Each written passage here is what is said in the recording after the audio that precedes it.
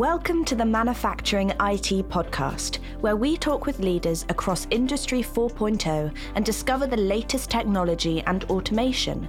This podcast is for anyone with Industry 4.0, whether you're an MES engineer or head of automation.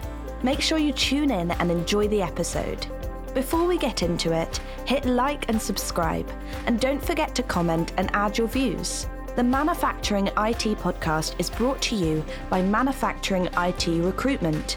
Enjoy the episode.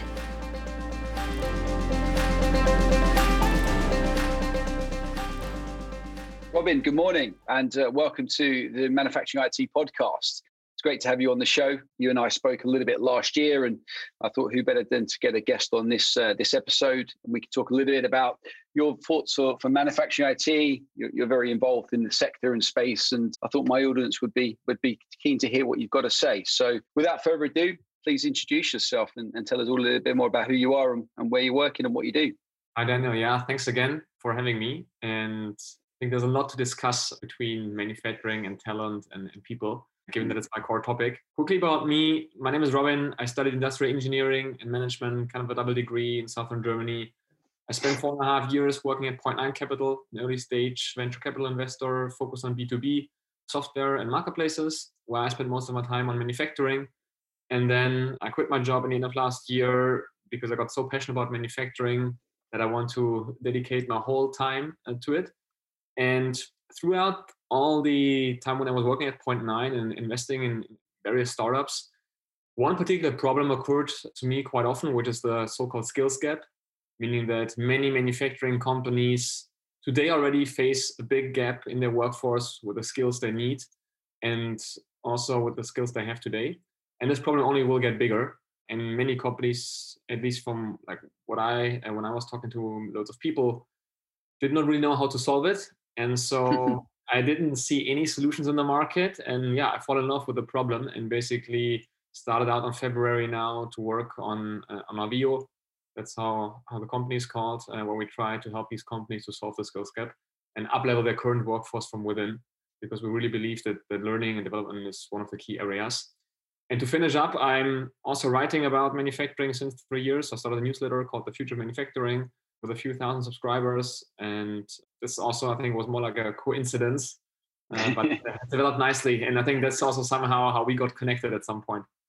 Yeah. No, thanks for the intro. I think it's a super interesting space at the moment. There's so much kind of transformation as we kind of digitize more processes.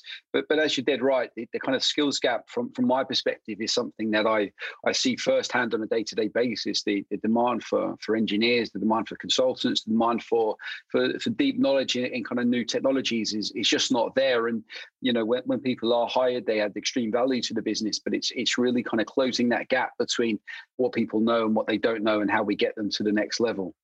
Yeah, and I think what's really interesting about this problem, and it's a little bit unfortunate, but I think it is what it is. It's every market trend I know will just make the problem bigger, right? Yeah. So on the one hand, you know, we have new technologies, the world is moving faster, there's more competition.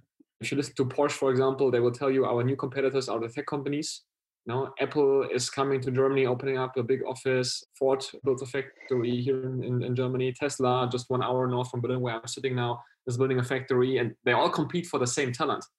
And I think every market trend I'm seeing, at least, will only make the problem bigger. So it's fascinating to work on this, but it's also a little bit frightening.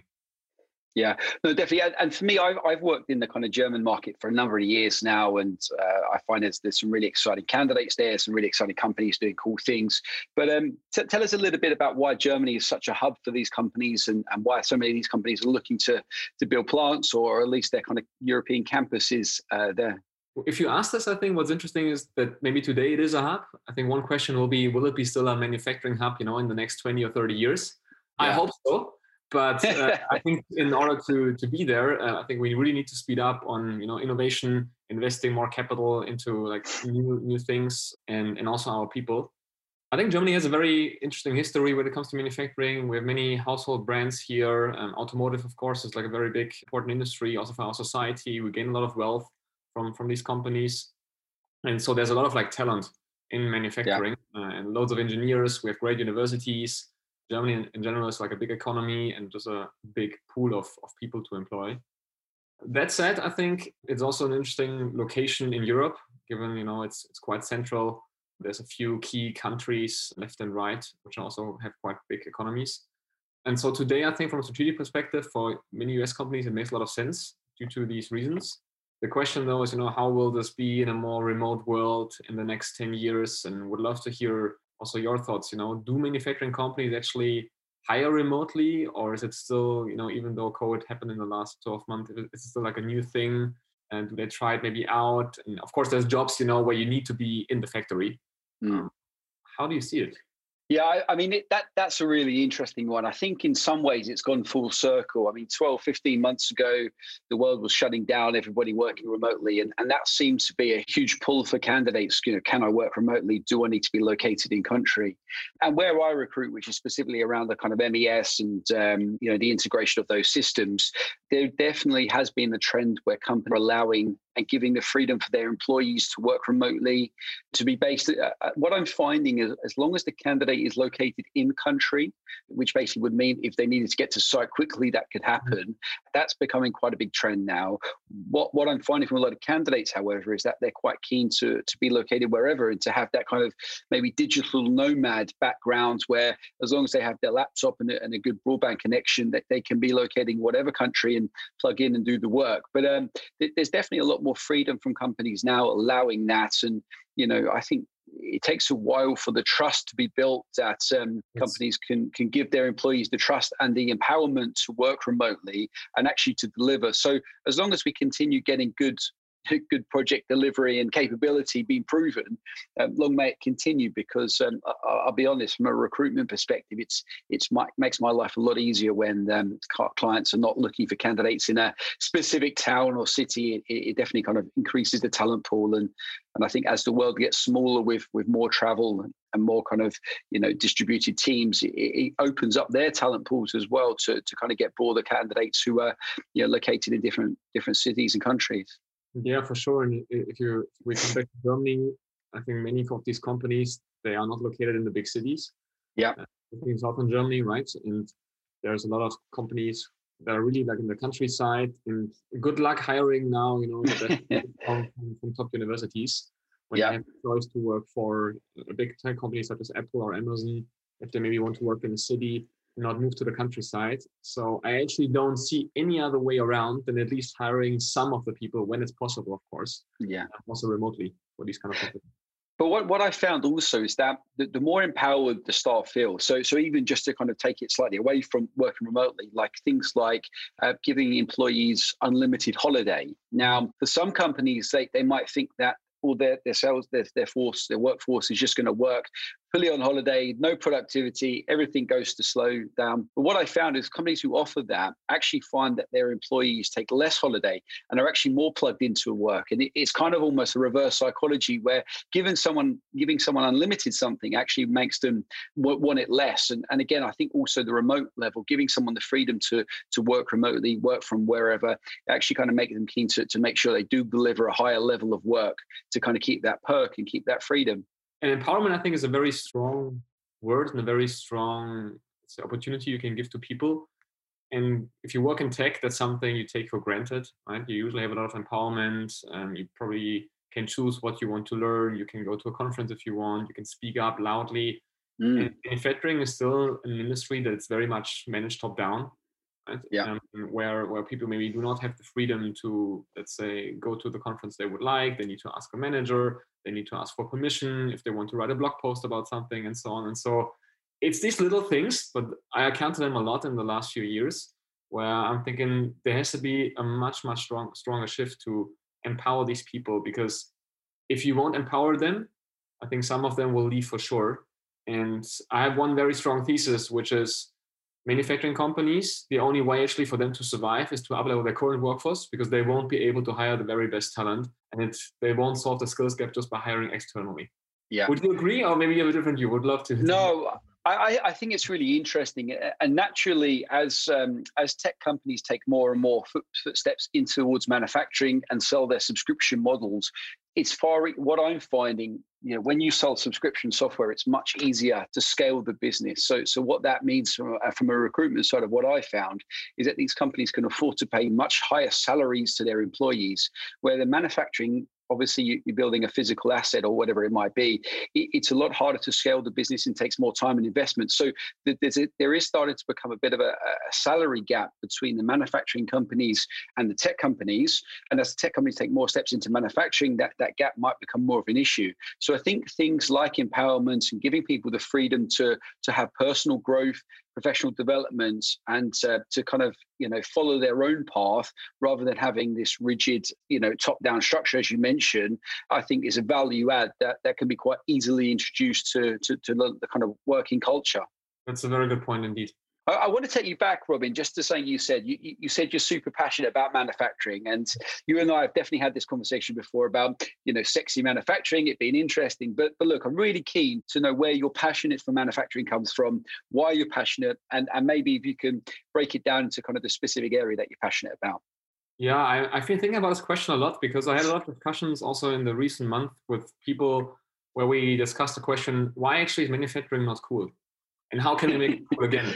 Because if you ask young people and if you ask, fresh graduates and so on, the share of people who want to work in the sector is definitely not increasing, rather decreasing, which is a big problem again for the whole industry. And it's somehow a little bit, it's actually very sad, right? Because it is an exciting industry. There's a lot of stuff happening. Everything we all have here, set up from the camera to our iPhone to the computer. It's all manufactured. Every part is somehow manufactured. There's a value chain behind it. There's a supply chain behind it. It's a very complex industry, but everything in the end is like somehow manufactured. And I think the industry, and this is a very, let's say, society point of view, but it has been a very fundamental and important industry for the people in Europe and in Germany, and where I think a lot of the wealth and why our society probably is where it is really coming from this industry. And I think in the next decades, if we do not help this industry to become more innovative, to become more digital, we'll lose a lot of jobs. And in the end, I think this means we'll lose a lot of wealth to other countries, which again, I think is a big problem for our society. And so I think what really bothers me is that for me, it's so obvious. For me, it's completely obvious what we have to do, but it really bothers me where we still stand. And I'm a bit fed up with, there's a lot of talking going on a bit about digitalization. I think Industry 4.0 is now 10 years old. And if you look what happened, not that much actually happened. And I know it's a very complex topic, right? And it's really not easy to do that. And I have incredibly respect from turning a very big company, that has been working for the last decades with the same strategy and have been very successful. Now, thinking more radically how you actually see the future and how you maybe have to also empower your workforce and do all these transformations. So it's a super hard challenge, but I think there has been like a few wake-up calls in the last few years, and COVID again, I think was one, where I think the industry should move faster into a direction to become more innovative again, to empower more people and to become more digitally. Otherwise, this will mean we'll lose a lot of jobs, we'll lose a lot of wealth, and in the end, there will be, hopefully not too many, but there will be companies who will probably die very slowly and painfully if they don't manage to survive this transformation. No, but I think definitely you mentioned COVID, obviously the last kind of 12, 18 months, maybe with COVID and the whole disruption that's caused it. I think it's brought forward a lot of innovation for companies and also advanced their digital transformation strategy. Now, one of the things I find really interesting is hearing about how these companies are transforming and the level of new automation and tools they're bringing on board. And I always find it fascinating to kind of be at the forefront of the kind of disruptive tech and such. And I know this is something you've done as well. I've seen a couple of the documents you've shared, which breaks down disruptive tech for the space. What do you find interesting about some of the new tools and some of the new kind of softwares and gadgets and bits and pieces that are coming into the space? I think there's a big debate often about automating jobs, and robots will take all our jobs. Industry. I mean, you're trying to help to recruit people, right? So I think not that people won't become obsolete in factories anytime soon. Otherwise, your job would be gone as well. Yeah. I don't believe in this at all. I think the media is also drawing a wrong picture often, and also like a picture, an image of fear, which I think is very misleading. And so what I actually really like about it, that many technologies and gadgets and also applications, in the end, again, play a key part in empowering the workforce.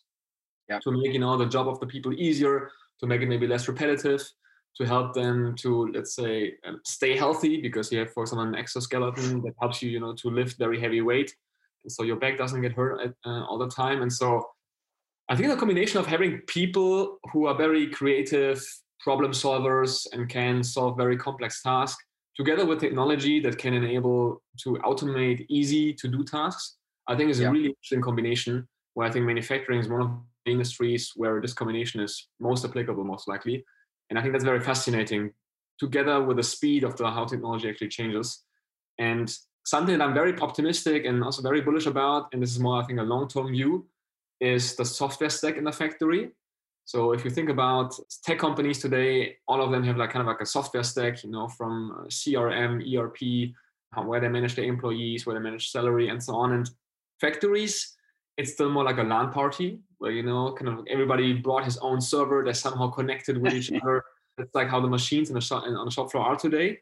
But I think what will be very exciting, once you somehow have all of this in the cloud and you have a software stack within the factory, it also gets much easier to build applications just on top of this, right? Like you build an application for maintenance, you build an application for predictive analytics, for your workers to read the manuals and so on.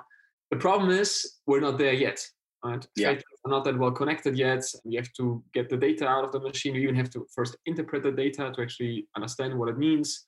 You have to build this data lake, the data layer, where all of this comes together. Some factories, you're recruiting for MES, people who work on MES systems. There's a big number of companies that don't even have an MES today. So that's where we stand.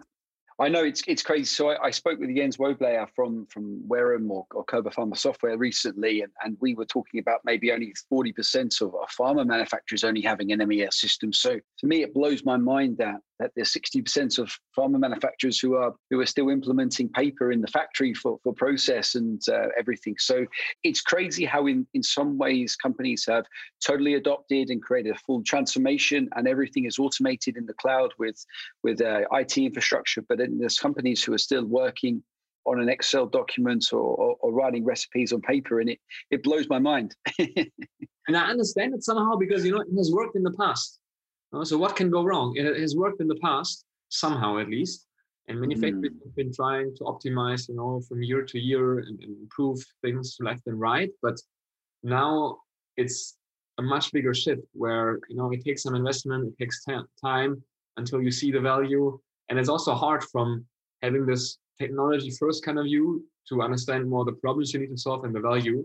So we were talking in the course. So I'm doing a course at the moment called Digital Transformation Manufacturing, where we talk a lot about the buying behavior.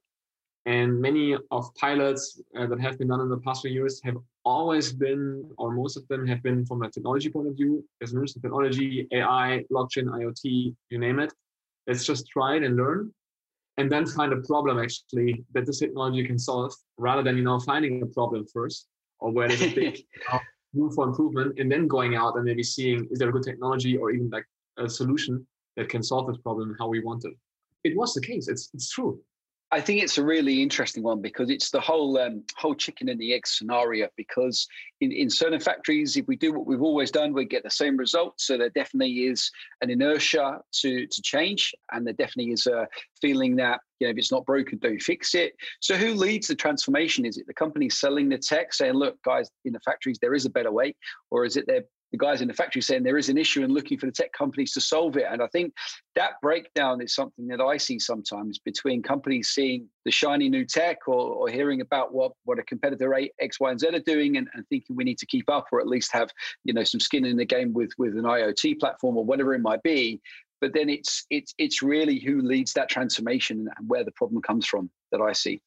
Yeah, in my point of view, the most successful companies that are out there, they push innovation top down and bottom up, which means, you have C-level executives who have a clear vision how to digitize their business for the next 5 or 10 years. And then they also, and again, we're here talking about empowerment again. They empower their workforce to work together on that vision. How can we digitize our business? What can we work on? They give them room to try things out, to experiment. They give them budget. And I think the only way actually is to have both top down and bottom up. If you only have bottom up, people will get frustrated because they don't get the budget, they don't get maybe the time to try things out. Yeah. if you only have the C-level vision, it doesn't work, because you need your people who are actually working on the stuff, who know how to solve these problems and who know the pain firsthand, and who can look for solutions that then fit together to accomplish this digital vision. Yeah, no, totally. And again, as you say, it circles back to that empowerment level. If you're giving the employees the space to think about innovation, think about what problems can be solved, because often obviously, the issues at executive level are sometimes missing the understanding or the context of the problem on the shop floor or in the factory. So having the people in that space identify the issue and look for a solution, and at least feel like their voice is being heard, identifying a possible outcome or how the solution can be solved, it definitely makes a big difference, I think. Yes, and some company new concept. It's not a new concept. If you think about lean manufacturing, that's actually what it is about, right? The people who are working on these topics actually can improve and continuously improve the system or the factory as a whole. And I mean, lean manufacturing is quite old today. So it's nothing new, but still, I think some companies still struggle to implement that kind of thinking or way of management. But is that a whole scenario? It's a case of, look, lean manufacturing was something everybody bought into and something that a lot of companies really focused on. But was that really a case of something they truly believed in at their core? Or was it a case of, we need to show that we're doing this to kind of look like we're a company for the future, a company looking to attract the top talent, and it's an easy badge to pin to the chest and say, we focus on this, we focus on that. But do they truly believe in that? Is that truly kind of the core values? And is that something the actual staff really feel like, or is it a secondary priority? I guess it really depends on the company. yeah. But it's hard to say. Maybe I'm also too young. Yeah, same. 80s and 90s, I didn't know, how it actually went on. I only know it from anecdotes and people who were telling me about it. But in the end, I think it really depends on the company, because I think there are some companies who really believe into it and really implement on a, let's say, company-wide basis, where they have like lean management training still every year for all of their stuff. So I think there's both examples, I would say. No, agreed. And Robin, I just want to switch gears and talk about the skills gap. Obviously, it's an area that's close to my heart. I'm a recruiter through and through. I created a podcast to hopefully add value to the manufacturing community and kind of bridge that gap between manufacturing and software and such. And I really am passionate about that. And I know you are as well. So, what are you doing and what are your thoughts on that skills gap, and how do we kind of slightly bridge that? So first of all, what's interesting for me is that many people talk about the skills gap and they somehow know or feel there is a big gap in their workforce. But then if you ask them, hey, what exactly is this gap? Yeah. What are exactly the skills you are missing? What are the top 3 roles you are missing? It gets very blurry and you don't get very precise answers. So I think it starts already with companies, managers have a feeling maybe that, their workforce is not complete, but they don't have a full picture actually what they have today and what they need in the next 5 years. Yeah, it's the first step, having this kind of like assessment, and it's very hard because I think it can get very complex. And the way I see it, how to solve it, is more focusing on career path, like a few roles. I wouldn't make it too complex and break it down by very specific skills. So assessment is the first part. I think then the second would be like, okay, how do you get there? So if you know already these are kind of like the roles and profiles you need, then you can think about, okay, I can get there by hiring all these people externally, which in the end probably will cost you a lot of money, a lot of time, and you don't even know if it's possible. Or you can see, hey, I have a very good workforce today. They know the culture, they know the processes, they like to work here. Are there some of the people actually who I can get to these kind of roles? And this can be, by offering, let's say, micro degrees, nano degrees, working with education partners together. It's not, only like watching a few YouTube videos and then you already skills. I think it's a bit more transformative. So we talk a little bit about, it's actually more reskilling than upskilling, I would say. And what's interesting, I think, is that sometimes people assume, I think, for example, let's say there's a big gap in software development, right? It's everybody knows it. Yeah, Volkswagen is very vocal about this. They say they need 10,000 software developers in the next 2 years. They won't be able to hire them all externally. It's just not possible. And that's very interesting. I think the chairman of Volkswagen, Herbert Diess, mentioned that to become a software developer, you don't need a degree today anymore. Okay. I mean, from a board member of one of the biggest automotive companies, I think it's quite a very strong word, a sentence, which I think is really interesting. But what I say with this is, I think the thing about rescaling is something where we need to think about what are the skills that people have today and what are maybe adjacent roles where you can bring these people to. So I don't think, a 55-year-old machinist cannot become a software developer. I think Yeah. it's probably impossible. And maybe there's a few where it is possible, but in the end, the skill set maybe is too big of a difference. Maybe the person don't wants another job for the last few years she's working at. So, but if you think about, what are maybe some skills where people, that have today that can fit, let's say, to a role that is somehow adjacent. I think one example I always make is if you have truck driver will become more obsolete in the next decade to come. I think it's a fact. Yeah. And so maybe you cannot reskill every truck driver to become software developer. But truck drivers are very good at navigating complex hardware systems. So maybe what you can do is actually reskilling a truck driver to become a drone pilot. Yeah. And I think that's a little bit how we have to think about these kind of like roles. So you cannot, reskill everybody to become a software developer, but what are roles maybe that you need, and what do you have in your current workforce, and what are maybe some adjacent career path that you then can offer your workforce and work together with education partners basically to bring these people there. And that's a little bit, how I'm thinking about how we're also building our company. It's very early, but that's a little bit my thinking about how to solve this problem.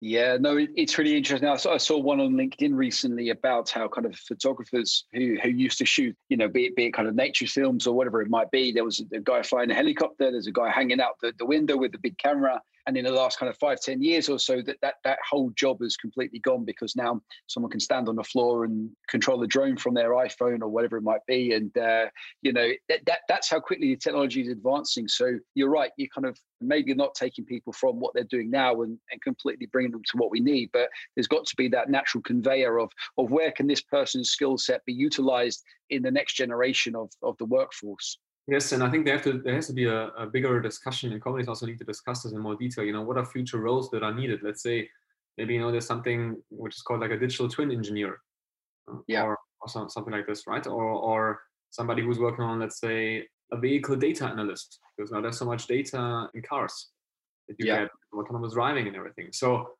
I think there has to be more people thinking about this kind of like future roles and what are maybe, some of the core skills you need, and then understanding, some of the career path, actually, how you can bring people to these kind of like roles. And what it's interesting for me that some of the companies, the smaller ones in particularly, if they think about training and development, they're just starting to roll out like a learning management system, or like some of the video courses. And of course you need to do this. I think employees are demanding this today. But I think this is not solving the core problem, right? It has to be more transformative. It has to be seen from a more holistic point of view. And I think the big companies, some of them are doing really, really interesting initiatives and doing a lot of stuff there already. But for the smaller ones, it's still like a very new problem. They also don't have the problem maybe to that extent compared to like the very big automotive companies, for example. Yeah. But I think they will all get there at some point. And I think the earlier you think about it, at least the earlier you think about, your culture, empowerment, the vision, all the stuff we discussed, probably the better it is, because you're trying to get more and more ready for what's to come. And maybe to finish up on this, what's interesting, I think, is many people think about transformation as one transformation. So we work on transformation. In 2 years we're done. Like you will never be done. I can tell you will never be done. Right? And this will be a transformation all over again. Every year you have to transform something. So you will never be done. And I think this is something which I think is also like some, part of the mindset that people need to have. Yeah, no, definitely. And you mentioned kind of thinking about the jobs that will be needed, digital twin consultant. I guess from my side, I am seeing traditional roles still being there, of course, but I'm seeing now, new roles. And the one that keeps coming across my desk or people keep speaking to me about is the job title changes, but essentially an industry 4.0 consultant. And, when we start scratching the surface, well, what does that actually mean? We're talking about someone who has a deep knowledge of manufacturing, a deep knowledge of IT and all of the different technologies in between that. And I think it's a very hard role to get someone to fulfill, because you don't know what you don't know. And a lot of the times these consultants might come from a company who have done it a certain way, but really moving to a new company, it's complete different idea, and the ideas that you bring are kind of maybe not as cutting edge or not as relevant to the new company as such. And it's so hard to find these people.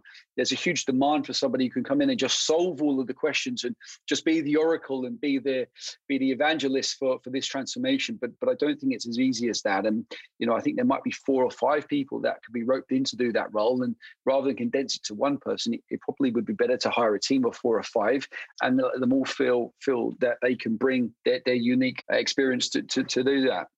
For sure. And I think many companies, they won't solve this problem only by themselves, right? That's why they need to have partners, either for recruitment, where they work with you, for training, for learning and development.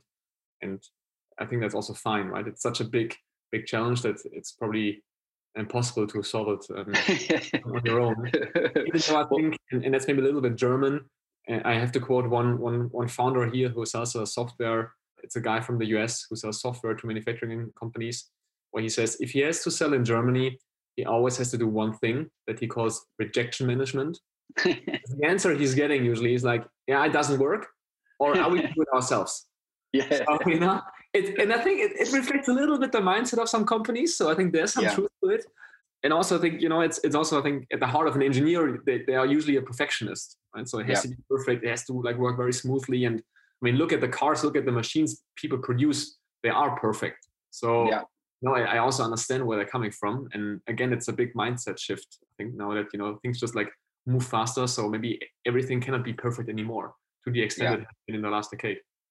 No, definitely, Robin. Look, and I think this has been a great chat. And I think this is a topic that will roll on. And it's a lot of stuff that we discussed that there is no solution to yet. It's an ever-evolving landscape. And then I just want to finish on the fact that my audience are going to be keen to know more about your newsletter. It's newsletter I've had for a couple of months now. And I read the episodes and the articles, and it's really interesting. So, look, to finish, please share a little bit more about your newsletter. And in the comments after, I'll share where people can follow and sign up. But share a little bit about it. Cool, yeah. So maybe I start with an anecdote, because I started talking about digital manufacturing in 2017. And when I wrote the first post, people were reaching out and like, hey, this is really interesting. Can you share some more of your readings, and a few links? And so initially in early 2018, I've just, shared a few links with a few friends, basically, of what I'm reading. And then suddenly more and more people signed up. And so I was like, okay, this is interesting. And then I, started writing a little bit more on a monthly basis, not only sending links, but sending, let's say, a quick summary of actually the post. And that's how the newsletter was born back then. And I started to call it The Future of Manufacturing, which is still the name of it today. And so it started growing over the years now, and I kept on doing it basically every month. And so the newsletter covers 2 topics, I would say. One is general news about the industry, some of, let's say, the big announcements that are happening, everything more on digital manufacturing, what maybe a new automotive plant that gets built, or some of the core problems, like the skills gap. Recently in my last edition, there was a big article again about the skills gap and shortage of workers in the US, which, to quote it, is a $1 trillion problem. Quite a sizable problem, if you ask me. And then the second section is more, about industrial startups. So that's, where I'm coming from my work with Point9, the work I'm doing today. What's happening, let's say, with new companies in that space. What are some funding rounds? What are new companies that are born? Also, I think which is interesting because it somehow fills a gap. There's a lot of, let's say, material out there on, Industry 4.0 and future trends and technologies. But having this overview of industrial startups, what's working, what's maybe not working so well, where there's a lot of money at the moment, is somehow something that resonates with people and that I send around every month just to give people an overview of what happened in the last 2 weeks. Yeah, no, and I find it super interesting. And what I'll do in the comments below the episode, I'll share a link to where people can subscribe, Robin. But look, it's been great talking, and a couple of times we spoke. Now I'm enthused after we finished talking, and your passion comes through. So look, thanks for joining us on. Yeah, good. Thanks for joining us on the Manufacturing IT podcast, and we're sure to speak again, Robin. Cool. Thank you very much for having me. All the best. My pleasure. All the best. Bye. Bye-bye. Thank you for tuning in to the Manufacturing IT podcast. Don't forget, hit like and subscribe, and add your comments below. The podcast is brought to you by Manufacturing IT Recruitment. Get in touch with Daniel Langley if you're looking for a new role, or if you'd like to add talent to your team.